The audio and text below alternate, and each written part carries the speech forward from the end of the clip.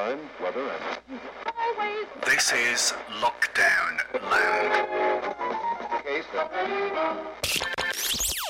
Thanks for downloading Lockdown Land, the podcast that's here to keep you busy.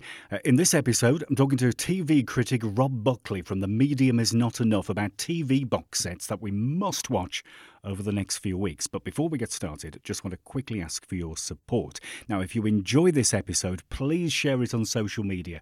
That would be fantastic.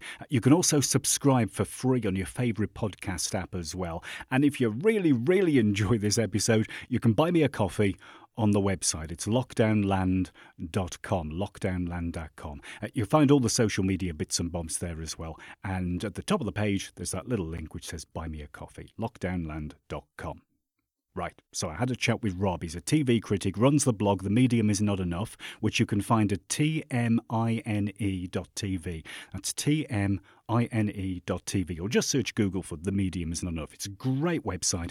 All sorts of box set reviews, TV reviews, trailers, all sorts of stuff on there. Really, you can get lost in it for hours and hours, to be honest.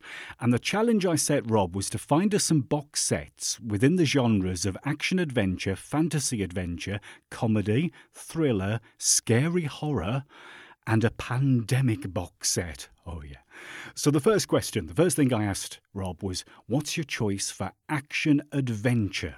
Tom Clancy's Jack Ryan. I mean, there's obviously a lot of action and adventure shows on a lot of streaming services, and what we really need is something that's a bit like holiday reading. So I decided for Tom Clancy's Jack Ryan, which is available on Amazon, because Tom Clancy is the ultimate holiday reading. You've probably seen Tom Clancy's Jack Ryan in many forms on the movies. He's been played by Harrison Ford, he's been played by Alec Baldwin, he's been played by Ben Affleck. Chris Pine, I think, was the latest one at the movies. But this is actually John Krasinski from the US version of The Office. If you've ever seen The Office, if you know the Martin Freeman character, he played the American version of him. But this is kind of, again, another origin story for Jack Ryan. So it's how he starts off from being a lowly CIA analyst, and then using his amazing powers of economics, he discovers there's this terrorist plot. And then he gets paired up with Wendell Pierce, who most people know from either The Wire or Suits. And together they actually go into the field. And the first one's set in the Middle East, and the second one is set in South America. Supposed to be Venezuela. It's actually Colombia. It's very obviously Colombia, but don't you be worrying too much about that.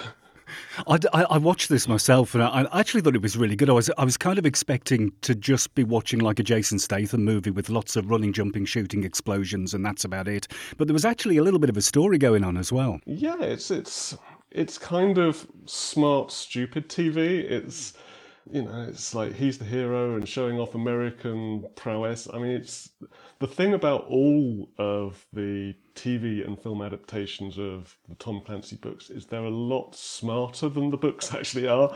The books are really jingoistic. I mean, you have like the one where in the book it's actually Jack Ryan saves Prince Charles from being killed by terrorists, and then being invited round to tea and then lecturing him how to be a man. But you get lines like, oh, we're going to send the SAS in. Oh, yes, the SAS, they're almost as good as our Marines. And it's like, really? Okay. And so all the movies have gone, we're not quite sure about this. So the TV series are actually very good. I mean, they're never the best TV show. You're not sitting there thinking you're watching the next season of Homecoming or anything like that. They're always a little bit, chewing gummy, and you work your way through, and it's like, yeah, that was quite fun. You can't really necessarily say, oh yeah, those were the best bits, and there's not much that sticks with you. But it is, while you're watching it, it is marvellously fun and escapist and exciting and thrilling. So Tom Clancy's Jack Ryan, where can we watch that?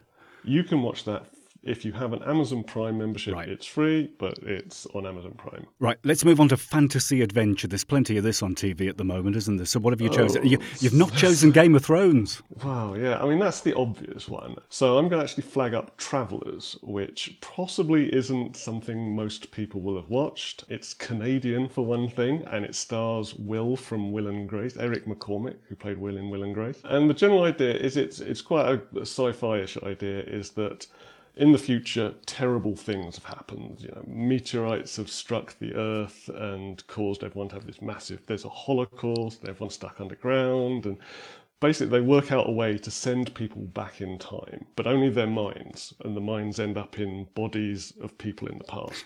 And so they send them back in order to stop these terrible events happening, which is all very nice.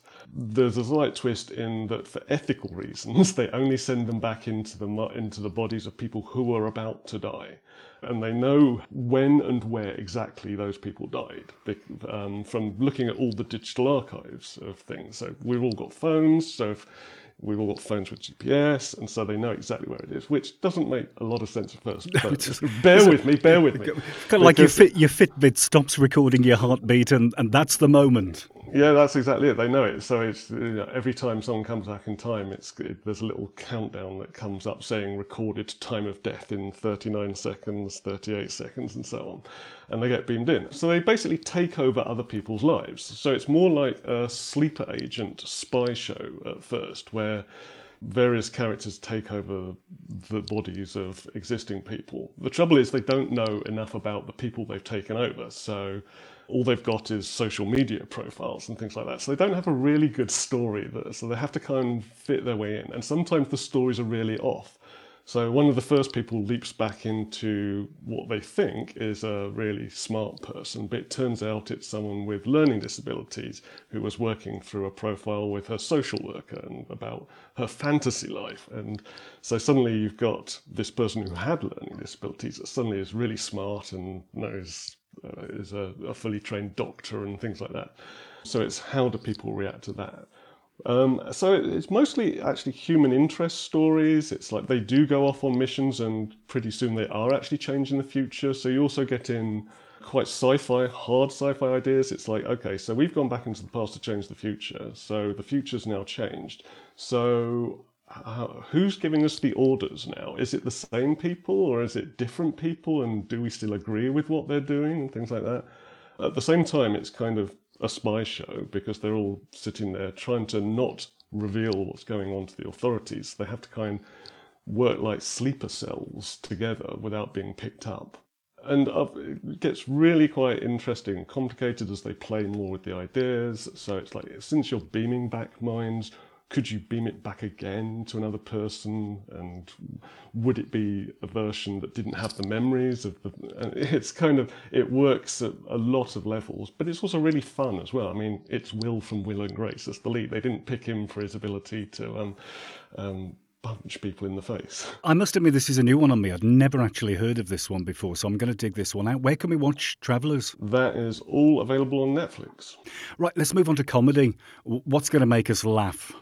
Well, there is a lot of comedy right now. I mean, even on Now TV, Sky has launched a dedicated Sky comedy channel. So there's huge amounts of comedy out there. So I'm going to flag up a couple and then plump on one you definitely should watch. So out of left field, I'm going to suggest Great News. If you've ever watched 30 Rock, the Tina Fey show, and you regretted the fact it got cancelled, Great News is a good replacement since it's produced by Tina Fey. It's written by one of the star writers of 30 Rock. It's basically 30 Rock with the serial numbers filed off. So that's worth a watch. It's a lot funnier than you're expecting, and most people will have totally ignored it. That's on Netflix. Also just come to Netflix, it's been around for a while, is Community, which is one of the smartest comedies of the past decade. It's launched lots of careers. If you know Danny Glover, he's a Childish Bambino. He was Lando Calrissian in the recent Star Wars Solo movie. So there's lots of people in there. It's actually got Chevy Chase was one of the main stars, and Ken Jeong, who pops up. It's really a surprisingly influential comedy show. It's the idea is it's set in a community college and a load of losers who need to study Spanish in their spare time. It's like adult evening classes in UK terms, but they come together. But it's kind of deconstructing comedy TV. There are whole episodes that are riffing on other things. There's one episode where everyone sits down, oh my god, it's a bottle episode, where bottle episode is where they've run out of money, so they just film everything on one set. And lots of things in it have gone on to influence other things. So there's one episode where they're playing a role-playing game at home, and in kind of a Groundhog Day, they show what would happen at each point if they'd rolled a 1, a 2, a 3, 4, 5, and a 6. And the 6 is like, I think the 5 is the darkest timeline where, a civilization ends and everyone dies and it's horrible. And now there's so many shows that talk about the darkest timeline. And that actually launched the directing careers of the Russo. There's one episode that's they used to have a paintball episode every season, and the Russo brothers directed one of those. And right. Marvel, the film producers, said, oh, they look interesting, let's get those guys to direct Captain America Winter Soldier. And they went on to do Avengers Infinity War and Endgame. And so if you look at those movies, you'll notice half the cast of Community do cameos in it. So that's really worth a watch. But I think the one I want to really highlight is actually a very new show on a very new service, which is Apple TV+. You may not know if you've got it, you may already have it without knowing it. It's available on pretty much everything except Android. So whether you've got an Amazon Fire, an Apple device, a Roku, you'll probably be able to get Apple TV+. And you'll be able to watch Mythic Quest, Raven's Banquet. Right. Now, I haven't heard of this, but it sounds very interesting. It's really funny. I mean, it's from the guys who made It's Always Sunny in Philadelphia, which is not necessarily that well-known a show in the UK, but has lasted 15 seasons, I think, in the US now. And you can tell it's a bit of a cut above the rest by the fact it's got F. Murray Abraham, the Amadeus Oscar winner, among the cast. And it's a kind of cross between really crude, vulgar comedy that you get in It's Always Sunny and really smart comedy, all set behind the scenes of a games developer. So Mythic Quest is their massive game that they've had running online, and they're launching a new branch of it called Raven's Banquet. So it's all about the various aspects that go into making a game. So you have the lead, which is Rob McElhenney, who is from It's Always Sunny in Philadelphia. He's the guy, he's the writer, so he has the vision. Then you've got F. Murray Abraham, who writes all the storylines. You've got various other people who are the developers. Flashing back to Community again, Danny Pudi, who was in that. He's in this as the guy who's basically the heart of evil. He is the one who tries to make money from the game. And again, Community's influence plays here, because one of the lead writers on this is also from Community. So it also deconstructs episodes. So you have episodes where there's a YouTube blogger. One of the things about games is YouTube bloggers are in fact really influential. There's a narrative going on, a real world narrative in those terms, where the YouTube blogger turns out to be the son of Rob McElhenney. And so the whole thing is being analysed by F. Murray Abraham. Ooh, I'm not sure about this scripting and so on, things like that. So it does have that meta quality to it. But it's actually just really funny. It's really smart, and it actually addresses issues such as sexism in the games industry, how people react to women working within the industry. It does make serious points, while at the same time making lots of jokes about penises. So run through the three comedy choices. When was the first one again, and where do we find it? The first one was Great News. There's 2 seasons of that, and that is available on Netflix. Community is also available on Netflix. That's just arrived. That is 5 seasons and hopefully a movie, as they kept saying. And Mythic Quest Raven's Banquet, which is available on Apple TV+. Right, comic book style. There's been a few of these recently, and I have to say, the geeky side of me has watched them all. So what have you... Really, you've watched them all? That is amazing. I don't think even I have watched them all. There is just so many. You cannot move for comic book stuff. Well, that said, the first one that you've actually picked, I haven't watched. If you're a big comic book fan, you will have seen the Netflix Marvel ones. So there's no point in me saying, go and seek that one out, because it's there. You'll have seen it. So I'm going to flag up Happy, which you may not have seen. I've not. Is available on Netflix. So there is a very famous comic book writer called Grant Morrison, Scottish, and he became very famous in the 90s because he was part of the whole British wave invasion of comic books along with Alan Moore. He's best known from actually his work on Doom Patrol, But one thing that Grant Morrison did later after that is Happy, which is all about a really down on his luck police officer. He's a detective, but he saw terrible things and basically became a drunkard, alcoholic, took drugs, became a hitman, professional hitman for hire. And so his life is basically rubbish and he's really unhealthy. And at one point when he's out on the job, he has a heart attack.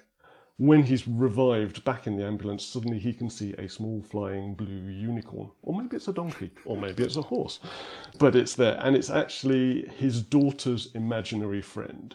He can now see his daughter's imaginary friend. He's not actually seen his daughter in years, but she has been kidnapped by Santa Claus, also pretending to be Santa Claus. And so he has to, with the help of the Happy, the horse of course, voiced by Patton Oswalt, find his daughter. And it's from the producer of Crank, that lovely Jason Statham movie. So there is a fair degree of ultra-violence to the show. Comic book, yet at the same time really unpleasant. But at the same, over the course of the first season, it's got this very strange Toy Story vibe underlying it as well, because Happy is obviously a lovely fluffy donkey type creature that flies along as a horse and sings a song, and all he knows is basically what he's learnt from an 8-year-old child. So he's got this beautiful spirit and heart, but he's with a professional hitman who takes drugs and kills people. And over the course of the season, he gradually loses his sense of self, and then he comes across other imaginary friends who have been abandoned by their childhood friends, and joins a support group and things like that. And so there is this kind of idea of these lost toys. These are kind of the spirits of lost toys rather than really imaginary friends, if you see what I mean. Yeah. It's that you're actually weeping buckets over these lovely little creatures who are trying to help out children, while at the same time you're watching a man impaling people in the head with spikes and things like that. And so where do we find Happy? That, again, is another Netflix show. Right. There are 2 seasons of it. What was the second choice you had in comic books? The other choice, just a quick run through, is The Boys, which is... I like this. I really enjoyed this when I watched it. Yeah, I mean, it's great. It starts off, you think it's going to just be...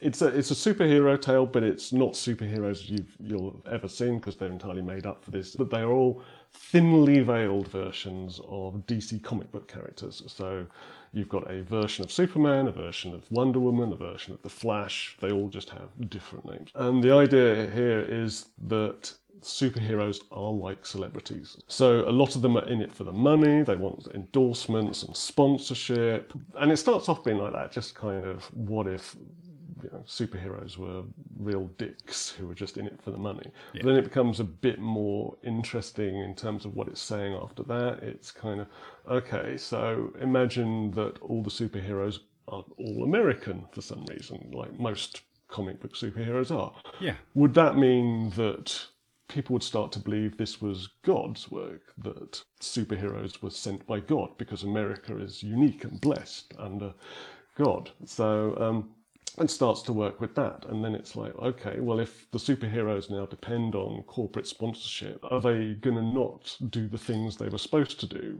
because they're going to lose branding? Will they bite the hand that feeds them? So there is one particular scene where you see Superman and Wonder Woman fly onto a plane, and they realise that they can't actually save everyone's lives because the plane is going to crash. There's nothing they can do to save everyone. So Wonder Woman's going, okay, well, we can rescue them, and then the Superman character says, yeah, but they'll be able to tell everyone we didn't save the day. So, well, let's leave them on the plane and let the plane crash, because then no one will tell the tale, and our reputation will be intact, and we'll still get lots of lovely money from the companies. So it does kind of do that, power corrupts absolute, power corrupts absolutely. So where do we find The Boys?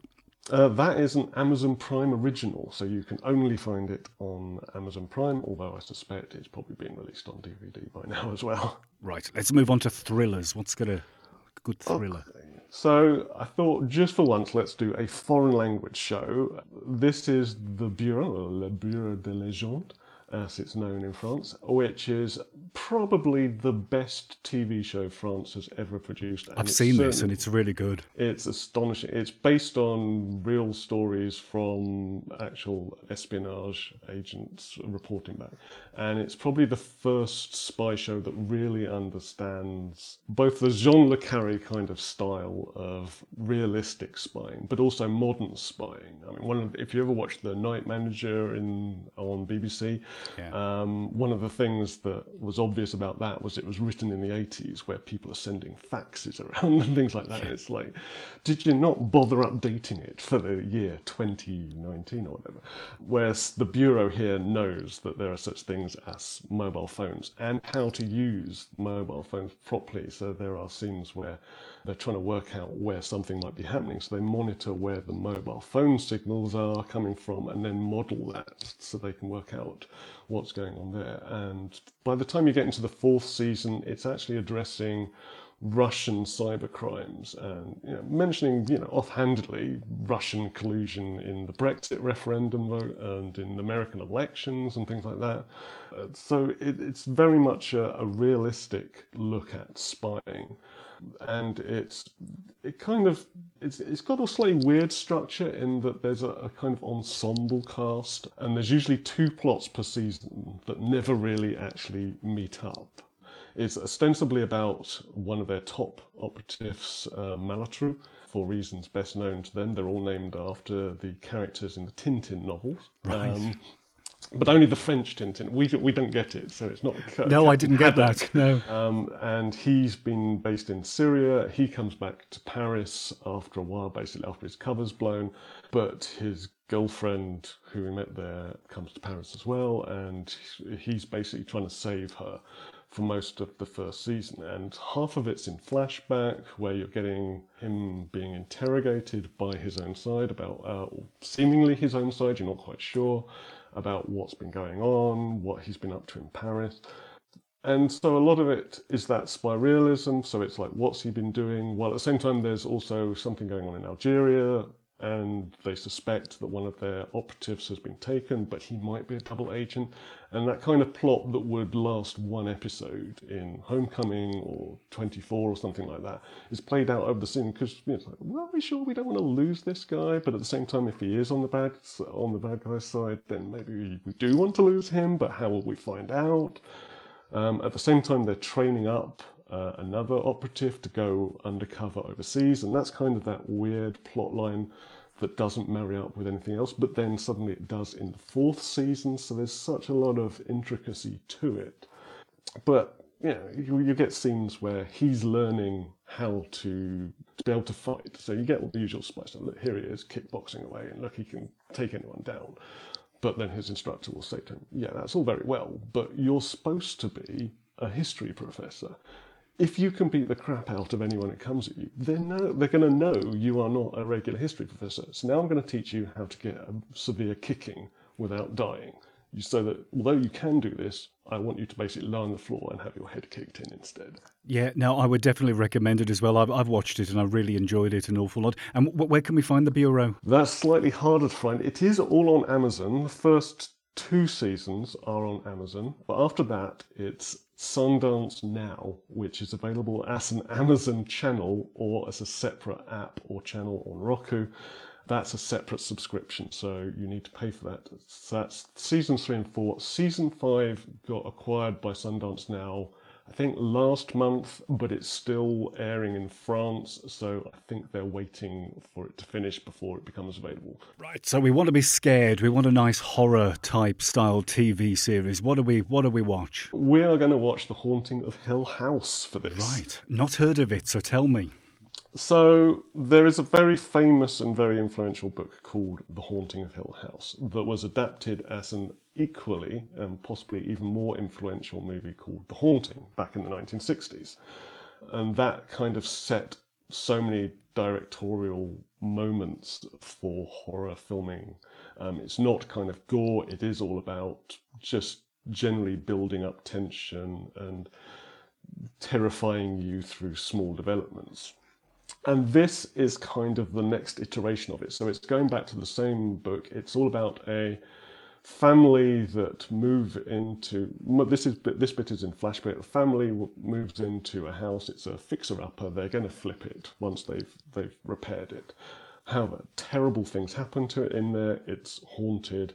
20 years later, the mother is dead. The father is estranged from everyone. The kids are not doing well psychologically, let's put it that way. And we don't know why, but we know it's something to do with whatever happened in that house. Except the trouble is, the one who is probably worst affected by that goes back to the house, and suddenly things start kicking off in all their lives. And the thing about it is, it's again that accumulation of horror and tension. It's not one of those thud, thud, bang kind of things. It's not, it's not quiet things, and it's not a gore thing. It is, but it is. Over each episode, there's almost like a different style of horror. So there is one episode where you're just watching and everything's normal, and then you'll see things in the corner of the screen, and then, like you'll go back, and it's like, why are those statues all looking at us now, and that kind of thing. And then there's a later episode, which is, there's about a 20 minute single shot scene. It's all done without there being any cuts. And it's just the family standing around in a funeral home, and there's a coffin at the front of the funeral home. I won't say who's in it. And it's just playing, and they're talking, and the camera pans around as they move between rooms. And then the camera will pan around, and you'll notice there's someone standing behind them all who wasn't there before. And, and it's just like, ah! So it is a downright terrifying thing. And there are very interesting moments where you don't know what's going on at one point, and then 2 episodes later you'll find out what was happening in that scene. It'll go back to it and say, well, this is what this person was doing, so that's why you saw that happen. But at the same time, there are aspects, without spoiling it too much, of time travel within it. So that's happening because in 2 episodes' time, that person is going to do it and then go back in time. It sounds good, that does that. Where can we find it? Where can we watch that? There is 1 season of that so far. It is free on Netflix. It's a self-contained story. So the next season is going to be another adaptation of another classic ghost story, just under the banner of The Haunting, with some of the same cast members. So you can watch this. It's self-contained. Enjoy it as one story. Fantastic. Right, now we had to pick a virus pandemic type TV show. What can we watch? What's a good show? What we really need is an uplifting pandemic show, I reckon.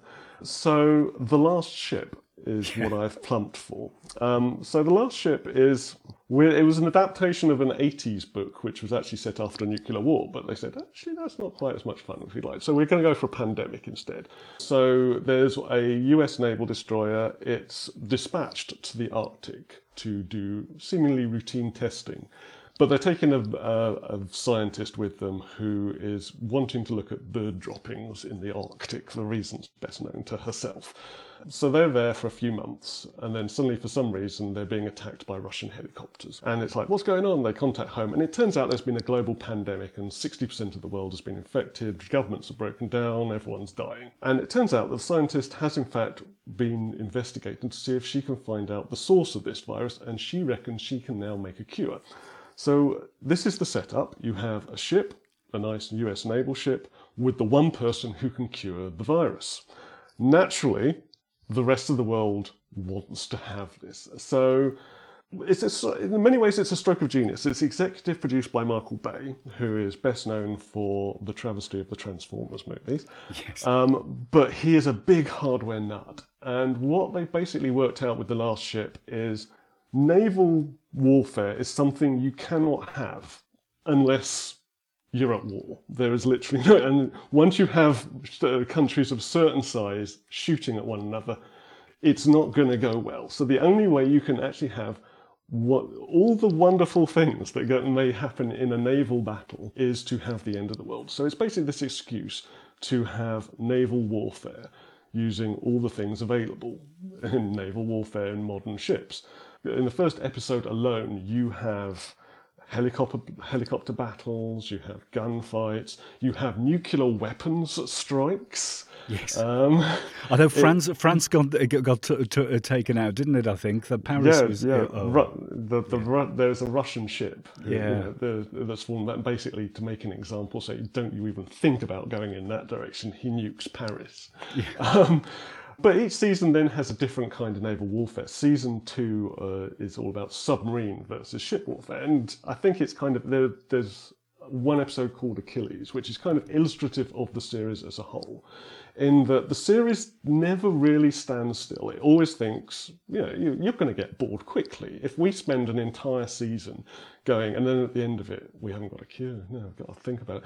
If we do that for an entire season, you're going to give up. We're not going to string this out. We are going to make sure there are plot developments. And so Achilles is the ultimate kind of ship in a bottle, in a sense. It shows you exactly what the last ship is. So most ships and the submarine battles that you see on TV and in the movies, it's just people sitting around going, let's be really, really quiet. Let's be quiet or else the submarine will hear us. And everyone on the submarine is going, we need to be really, really quiet or else the ship is going to hear us. And they sit around, they tread around. And that's kind of how it goes for about half the episode. And then about halfway through, someone just says, why don't we just shoot at them? So then it's like, well, this is what hot war looks like. You've had Cold War. You know what Cold War looks like. Let's do hot war. So then it's submarines shooting at ships, ships shooting at submarines, all the things that can be done there. And it's all really exciting. And then you think, okay, that's fine. Oh, that was really exciting. I can have a rest now. And then it's like, you're bored, aren't you? We've stopped this thing. We've got to do something new. Right, how about if we launch intercontinental ballistic missiles? Yay! So it's always moving. It's always progressing. Where can we watch The Last Ship? The Last Ship is available on Amazon Prime. 4 seasons of it are free, and the 5th season, I'm afraid you've got to pay for. Brilliant. Fantastic. Rob, I really appreciate your time and all your choices. I've got a lot to watch. And where can we find you? Where's all your tags, your website, your bits and pieces? My website is The Medium Is Not Enough. You can type that in. It's all got hyphens in, or you can go to tmine.tv. So that's TMINE.tv. Fantastic. Brilliant. Rob, thanks for your time. Appreciate it. Thank you.